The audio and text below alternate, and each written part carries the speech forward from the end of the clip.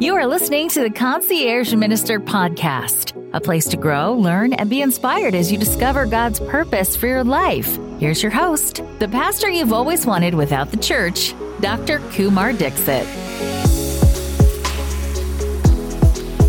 Hey, welcome back to another episode. Glad that you could join me. You know, a couple of months ago, I was reading a book called White Knuckle Love. It was sent to me. It was a memoir. I'm reading it and I'm like, holy smokes, like I could just totally resonate with what the author was saying throughout their story.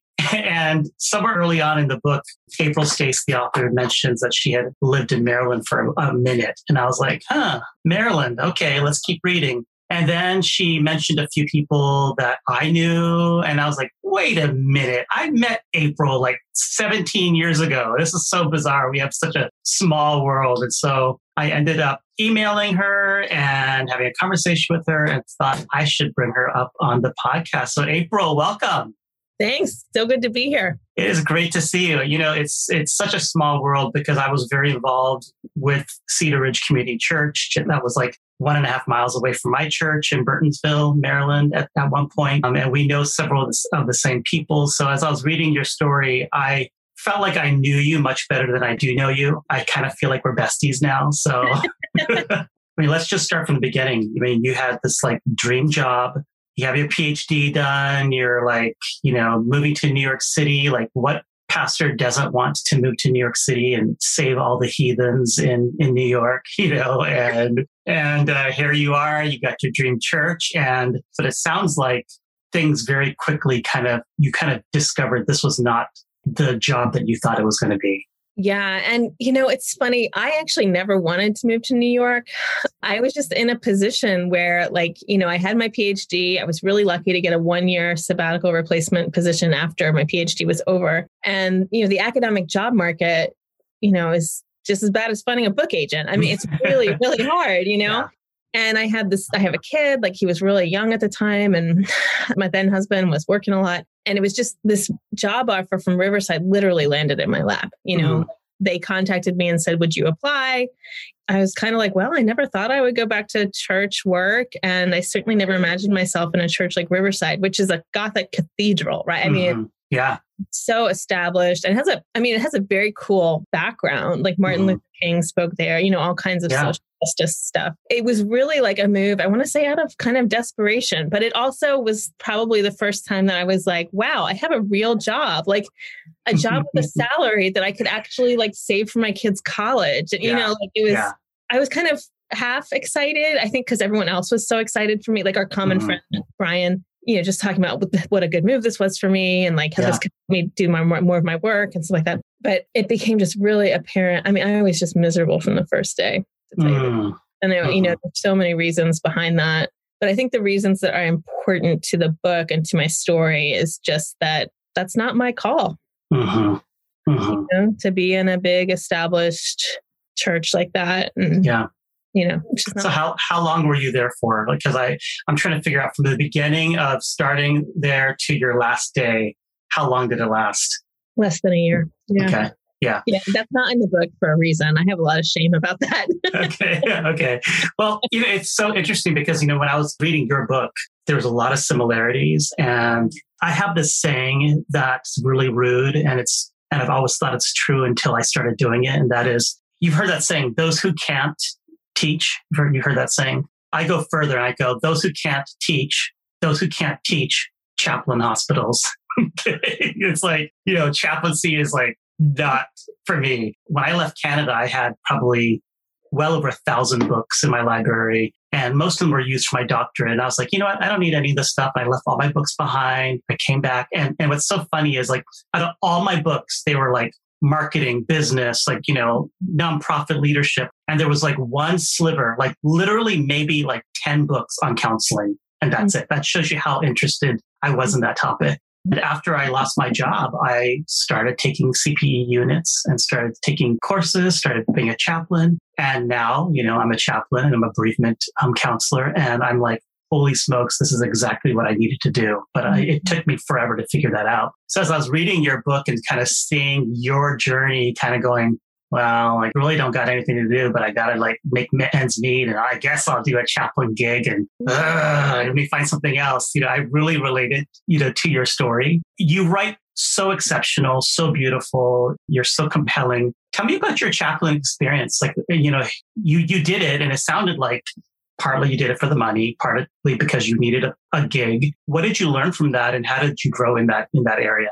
Oh, it's really hard to even, an answer to a question, because it was life-changing for me. Mm. And you're right. I started my first unit of CPE literally because, it had been maybe a month or two since Riverside ended. And I was kind of like, what am I going to do? And so, I was applying for everything I could find. I was applying for teaching jobs. Just like every single thing I could find, I was applying for because oh my God, I was living in New York City, like an income, Yeah. And every website I saw that was kind of what to do when you're between jobs. One of the things it always said was do some professional development. Mm-hmm. And I was like, I just got my freaking PhD, man. What am I going to professionally develop? And then it dawned on me that I'd never done CPE. And actually, I had really wanted to. When I started seminary, I saw myself as a chaplain, that kind of one-on-one work. But then I kind of got into the academics and, just other things kind of took its place. And so I thought, well, I'll just apply. And, if I don't have a job by then, honestly, it was very pragmatic. I was like, at least it'll help me grow a network here that maybe will lead to a job eventually, right? And then I learned about the residencies, and you could apply for residency, be paid for a year. I mean, they pay you $30,000 in Manhattan. Which I was going to say, they claim they pay you, but it's really not. Yeah. I mean, maybe 30,000 is fine in Lancaster or whatever, but my God, Manhattan? I mean, I think I went in really feeling like I've been a pastor for a while. I had trained as a crisis counselor in college. Mm-hmm. I really kind of felt like I'm good at this already. I'm going to be in here with a bunch of seminarians and I know what I'm doing. I can work a hospital room, whatever. But that first unit was so transformative for me. And I think it was more than anything else, it was the truth telling, where you're sitting with other people who are also caring for the ill, caring for people in the hospital. And I had my supervisor is this wonderful, very direct Israeli immigrant named Yael. And she was kind of like an old school CPE person for anyone that's CPE, this kind of like a baptism by fire kind of. And the first day she had us go around and tell each other what our first impressions were of each other. Mm. And on the one hand, it's so who cares? On the other hand, that takes such guts, Yeah. And here to get that kind of feedback on how I was coming across and presenting, I can't even remember the last time I got that. And it just grew from there, right? Just this bare knuckle, just completely no fear kind of feedback to each other, to the point where at the end, I remember at the end of the unit, when we were evaluating each other, this one person said to me something like, well, I think sometimes you can intimidate other people. And at that point I had done so much work. I was like, I can hear that. And I also kind of don't care because I am who I am. And if I intimidate you, that's on you. Right. And I mean, I had always carried such shame about my gift set because I knew that I could intimidate people. But just that kind of real brave feedback. I think that was so life-changing about it. Yeah. I mean, one of the reasons why I avoided going into CPE for years is because I knew they were going to drum up your past and drum up your, all your junk. And I was like, I see a therapist. I don't need to do this in a group setting, So all of a sudden, you're in CPE, you're doing this self-discovery, and you're now coming out publicly as gay. To me, I'm just frightened for you because I'm oh no, this is going to unpack so much of the psychosocial work that you have to do. So how did that impact your journey, and what did you learn about yourself as far as being gay during that period? Well, yeah, my coming out is a really weird thing because I actually came out in college. So back when I was 18 or 19. And then ended up through a variety of, that's something I unpacked in CPE. Why the heck was I gay and married a man when I was 21, right? So that was definitely something that I had to work on and understand and continue to work on. It was all, I think it was a summer of truth telling. It was me learning how to tell the truth about myself in terms of my sexuality and to live it out that way. It was a time of truth telling to myself. And one of the things that I found really interesting is what you say in your book, that on your very first date with your husband, you told him you were gay. Mm-hmm. So, I mean, you had already kind of acknowledged that side of your life at some point and then maybe repressed it for whatever reason. So there was a part of you that already knew inside who you really were. Talk to me about just kind of the experience of finally acknowledging and accepting yourself as a gay person. Was there shame involved with it, or was there just more self-discovery? Well, the first time in college, I would say there was like no shame. My parents were not like all that accepting but they definitely were not rejecting.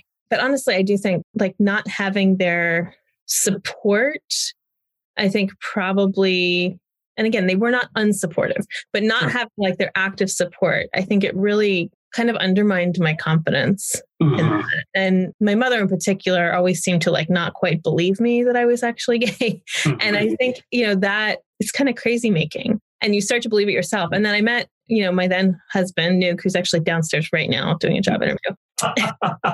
Tell him I said hi, because what my listener doesn't know is that as I was reading April's book, I was like, she mentions her husband. I'm like, I know Nuke. And so we both have this like 1 degree of separation, which is so hilarious. Yeah. And so I kind of lost my confidence. And then I met Nuke, who's an all around great guy. And, our traumas just kind of intersected in ways that you can never understand when you're 18 and 21. Mm-hmm. I felt very alone. I think he felt kind of alone. And we really just connected in a really important way, I think. I didn't have any other way to understand that besides this is a relationship. But yeah, on that first date, I told him I was gay, and then he told me that he was a Christian. So it was like, and then when we got married, like this was all very much understood, right? Yeah. I understood it as like, it was a worthy sacrifice of myself, right? Like for this person, for this relationship, for all the different ways that we made music together a lot, things like all the different things we were doing, that me sacrificing this part of myself seemed worthwhile. And I have all these Christian models for that, right? Like all of the celibacy of monks and priests and nuns, and, and I really just, that's kind of how I held it. It was like, well, this is my version of celibacy. Like it's me redirecting this energy for greater good. And as I got older and older, I got to know some lesbian neighbors. But then I got to know like parents, like lesbian parents. And then I started working for the Episcopal Church, where I got to know a bunch of lesbian priests. Mm-hmm. And then I got hired at Riverside, where you're totally fine to be a gay minister, right? Mm-hmm. In fact, you're kind of celebrated. And I had this moment of just like, what have I done to my life? And actually, I saw a young friend, again, someone you would know, I don't want to say their name, but on Facebook, who was talking about coming out. And I was like, she's like 15 years younger than me. Like, oh God, like, oh my God. And so, and like, it's kind of like, once you cross that threshold, it's really hard to come back.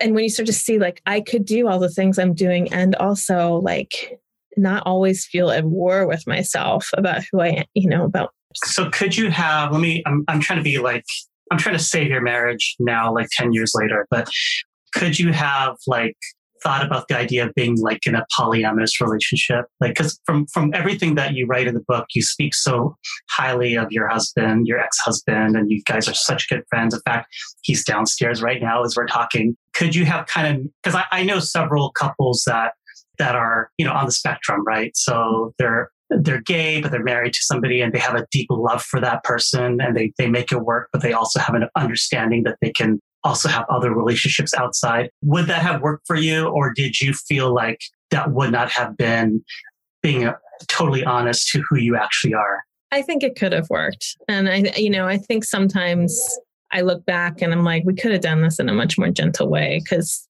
our separation and divorce. I think the thing is that it was festering for too long. And then it's like, when you get to a point, if you've let it go too long, it's kind of like, it has to happen now or I'm going to die. Yeah. And whereas if we had actually maybe like thought about it more seriously or addressed it earlier, I think we could have come up with kind of a creative solution. My son absolutely would have been grateful for that. But just, it's just the way the cards fell. It was kind of, that's what had to happen at the time.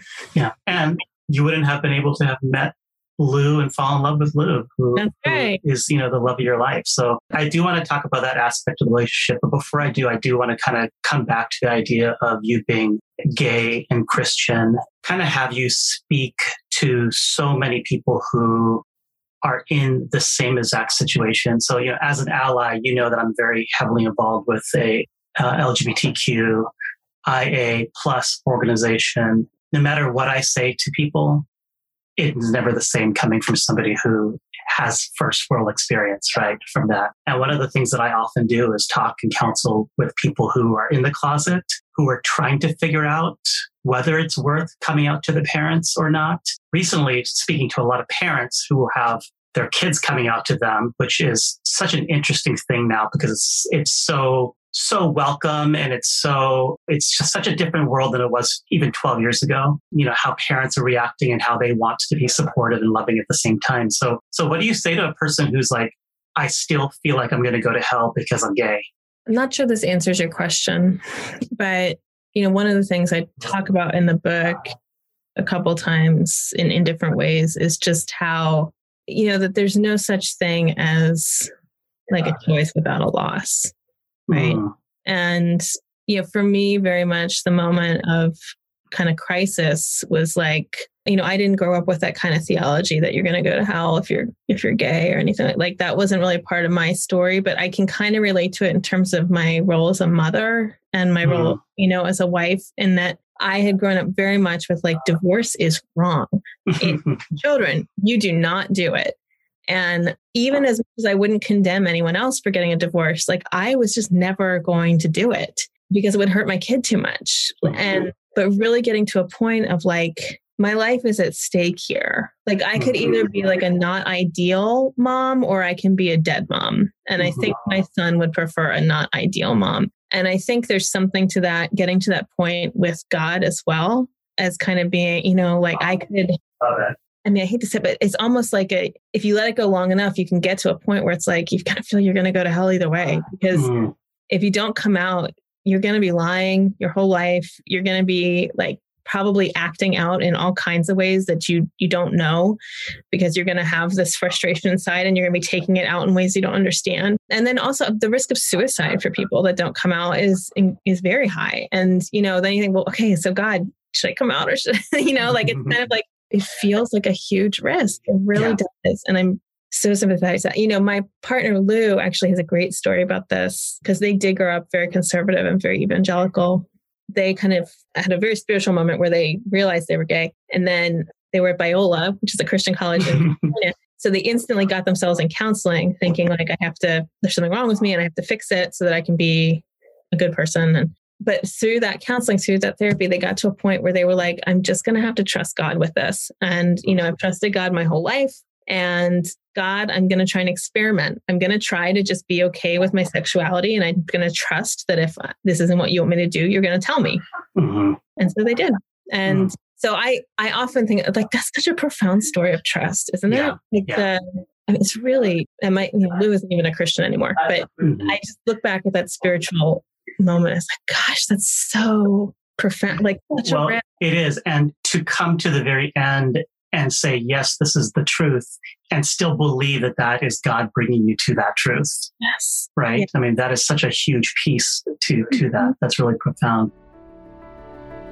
Hey guys, Kumar here, conciergeminister.com. If you're someone who is questioning your identity, whether you're straight or gay or bi or trans, or whether you don't even have a label for who you are, you're just trying to figure things out and you have a lot of questions. You're unclear whether or not you should even come out to your family. You're unclear whether or not God loves you because of who you are or who you think you are.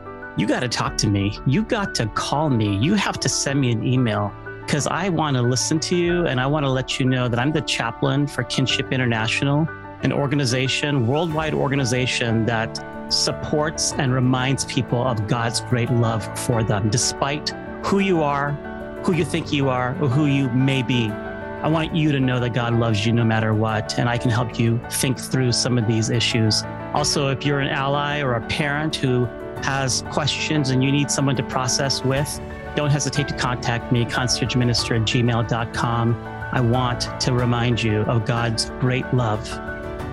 So I want to ask you a question. I'm embarrassed to ask you. I may not even put it on the podcast because I don't want to come across as like this stupid, ignorant, person about LGBTQ issues, but I figure I need to ask you this, and Okay. and I'll take the wrath if I end up podcasting this. But in your book, you say that Lou by design, was a woman, and you met them as a lesbian, but then they saw themselves as a man, and they were talking about top surgery. I don't even know what happens. I'm not sure if they ended up getting top surgery or not in the book, but there's discussion about that. And, and then I start totally finding you on the internet. I'm doing my own sleuth research and pictures of you and Lou. And I'm like, okay, Lou's like a dude. Lou is Lou's dressed, acting, looking like a dude. Okay. And so then I'm like, why does a lesbian want to marry a dude? Because she just divorced a dude. So I'm like, and I don't say this with anger or meanness or judgment. It's more of, I need to understand that train of thought, because I think a lot of people are curious about that as well. Because I've been to lesbian bars, and 60% of them are dressed in wife beaters and jeans, and they're sideburns, and they look like dudes, right? And I'm like, what is going on? Why are lesbians wanting to date guys who are dudes, but they still want to be lesbians? So is that really an insensitive question to ask you? I don't know that I'm going to be able to clear it up, but okay. I will say, first of all, Lou does not identify as a man. Lou identifies as non-binary. So, okay.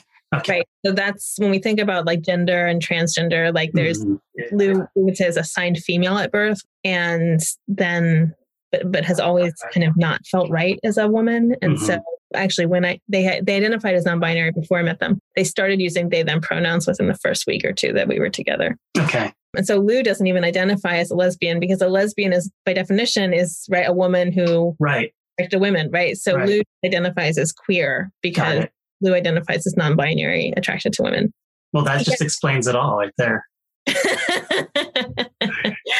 But it's really interesting. I mean, and this has been a point of learning for me too. I mean, for one thing, thinking about Lou as compared to Nuke, Nuke and I were driving back to Maryland for a funeral a couple of years ago. And somewhere we were having this conversation and kind of going back and forth, and he was dating somebody and I was dating Lou. And we were talking about that in our marriage. And I ended up saying he said something so what's wrong with, I think it's the same thing. He's like, well, dating this person who's so masculine, why couldn't you just stay with me? And I was like, you're not butch enough for me.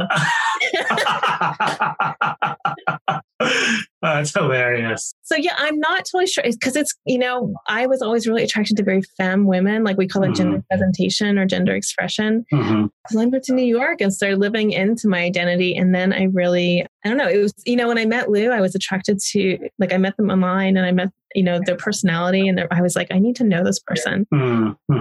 There are times that I struggle with it, but Lou's not a dude. Lou is very much a both and a neither. But definitely not a man though. Right. Non-binary. I think as soon as you said that clicked, and I was like, okay, we have to be cognizant of the idea that there are not two genders. Right. And so, and even for someone like me, who's trying really to understand and really be open to that idea, I still have that blind spot where I'm like, no, there's only two genders. So why are you choosing one? Right. Instead of realizing that there's such a spectrum of where we are. Right. So, thank you for explaining that. I want to go back to the book about your experience in chaplaincy and in New York, because it's such a beautiful arc as far as just how you started, and then kind of towards the end, as far as you finding your role as a chaplain and a healer and a mediator. Tell me how death in particular has changed you, just being with dying people and their families. How has that changed you as a person? It taught me how to live. It definitely taught me how to live. You get to see so many people at the end of their lives, and in so many different ways, as you know, everybody has a different way of dying. And from, people who have lived on the streets for God knows how long, dying alone and scared, to, the family person who's surrounded by 20 kids and grandkids and cousins, and then everything in between. Right. And then I think maybe even more than that, the people who are okay, I'm going to die. And who are, versus people who are like just trying to eke out every last second, even if it's like the crappiest second of their life. Right. And it really just drove home to me, like, not the first one to say this, but you die well if you live well. And it really just forced questions for me about what does it mean to live well? Like how can I be the kind of person who on her deathbed is like, I had a good run, instead of like, I have so much left that I never wrote my book, or I never did this, or and a lot of people on their deathbed, particularly in our culture, there's a lot of like, I didn't spend enough time with my kids, regrets. And I should have my job didn't matter. That was not my issue. I spent plenty of time with my son, and I still do. And I'm really glad about that. And I didn't need chaplaincy to instill that in me. But what I did need was this, like, it became really clear to me, like, if I don't write this book, if I don't take seriously my creative writing, I'm going to die feeling like I never lived. So yeah, I think that's the biggest way being around death changed my life. And what did you learn about yourself writing this book? I mean, was there we just assume you're writing a memoir and you're kind of retelling a story, but as you're reliving it, what are you learning about yourself? Oh my God, it was the most painful book it was so hard to write, especially because I was an academic writer prior to that, where like, you lay out all the chapters ahead of time and you have your argument and like, where you're going. It's like, it's painstaking and it's difficult, but it's not like, doesn't make you churn inside. Right. This book was how I made meaning out of a completely horrible time in my life. It just seemed like wanton destruction at my own hands, and I mean, just really trying to, it was just, I wouldn't even call it coming to peace with it. I think the hardest part was giving it an arc, because especially when I wrote it, there was no meaning in it for me yet. It was like, this just all sucked. Here it is. Yeah. And as a reader, you do feel that. I mean, I do feel your pain, and I do feel the depravity that you're experiencing. And it's almost as if there's like you're in a pit and you can't dig your way out. Right. But that, I think, is part of the vulnerability that you help people realize, because so many of us can see ourselves in your story, different aspects of your story. So let's fast forward to your life today. Like, where are you today? What are you doing? I know you're not chaplaining, and making $30,000 a year anymore. So what's changed since we read the book? Yes. So, a lot. And Lou and I got married a couple of years ago. We just moved a couple of weeks ago to the Finger Lakes region in a big old farmhouse that has literally everything wrong with it could have wrong. But it's on a bunch of land. It's just beautiful. For the past couple of years, I've been working full-time at a Presbyterian church as a minister, and almost full-time at the General Theological Seminary in New York City. So with the move up here, I'm leaving the church job, and I'm actually staying on and moving to full-time at the seminary, because they're going to be pursuing like a hybrid model. Oh, nice. And then but I really feel like my chaplains, for one thing, I teach pastoral care. So even though my PhD isn't in pastoral care, learned over the course of the residency that I've got some significant gifts in that area and can definitely teach it. So I do that. I also started my own coaching practice, which I think I think of it as like a combination between like a professor and a chaplain and a spiritual director, like all the things I love to do. Into one. So I started coaching people. So that's really great. Yeah, it is really great. Yeah. It's great to be stable, because man, in that book, I was not, one of the most hard things about that year was just how broke I was, like all the time. Just, yeah. I mean, you're at this like place in your life. You're like, why am I this old? And I'm sleeping on my ex's couch. I know. Right. And so when you look at like how far you've come, it's really kind of an amazing story. I mean, do you see God in all of that? Yeah. I mean, I just feel very grateful. I don't even know that I can say like, well, God brought me here, did this or that. Like I just feel very, very grateful that I have the gifts that I have, that, which as much as they're not marketable in our society, are able to, I'm a writer and a musician and a pastor, like never make $1 zillion, but I had enough skills to make my way through. And just I'm just having this story come up in my mind right now that's not in the book, but it was when I was, I would go right from the hospital to pick up Luke at school on the train, take him, and then we'd have to take the train farther uptown. And it was always just, I mean, it was just horrendous. It was every day was just so noisy and hard. And then I'd have to walk even further uptown if I needed to go get groceries. And this particular night, we had to go get some groceries to come home. And I had a $20 bill in my pocket. And so I was like, okay, we're going to go get this, and this. And so as we went through the grocery, I even got Luke something special that he wanted. And I was adding it all in my head. And I get to the cash register and I can't find the $20 bill. Oh my. And I don't have a credit card and I don't have anything in my bank account. And I was just like, I started to panic. Right. And because this is New York, people do not like to wait. Right. I was just waiting for people to yell at me. And I was just, what am I going to do? I felt at that moment just so I've been beaten, and at that, this guy next to me who was bagging his groceries was like, here, gave me $20. And I was really? I was like, are you sure? And he's like, yeah, don't worry about it. Just take it. I was like, I mean, for him, that was probably nothing. As someone now who's more financially stable, I would do the same thing and I know it wouldn't break my bank or whatever. But at the time it was just oh my God, it was such a relief. And so just little things like that, I'm just so grateful for it. Wow. Thank you so much for sharing that. What an incredible story. There are decent people in this world. Yeah. April, I love the book. It's such a fantastic read. I couldn't put it down. I just kept reading and reading and reading and reading. And I really hope that, I love what you say because, the book is called White Knuckle Love, but then there's a subtitle and you don't just end with a memoir. It's called A Memoir of Holding. And I think that's such a beautiful, beautiful encapsulation of your story, to just keep holding on to whatever you can hold on to. Yeah. Yeah, that's it. And especially, you probably knows, but at the end of the book, I say a little bit about that and the pandemic we've just been through. Yes. Right.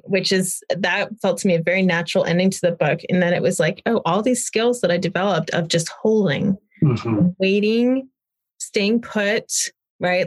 Not letting go of myself, of other people, this is the skill set to get through a pandemic. That's right.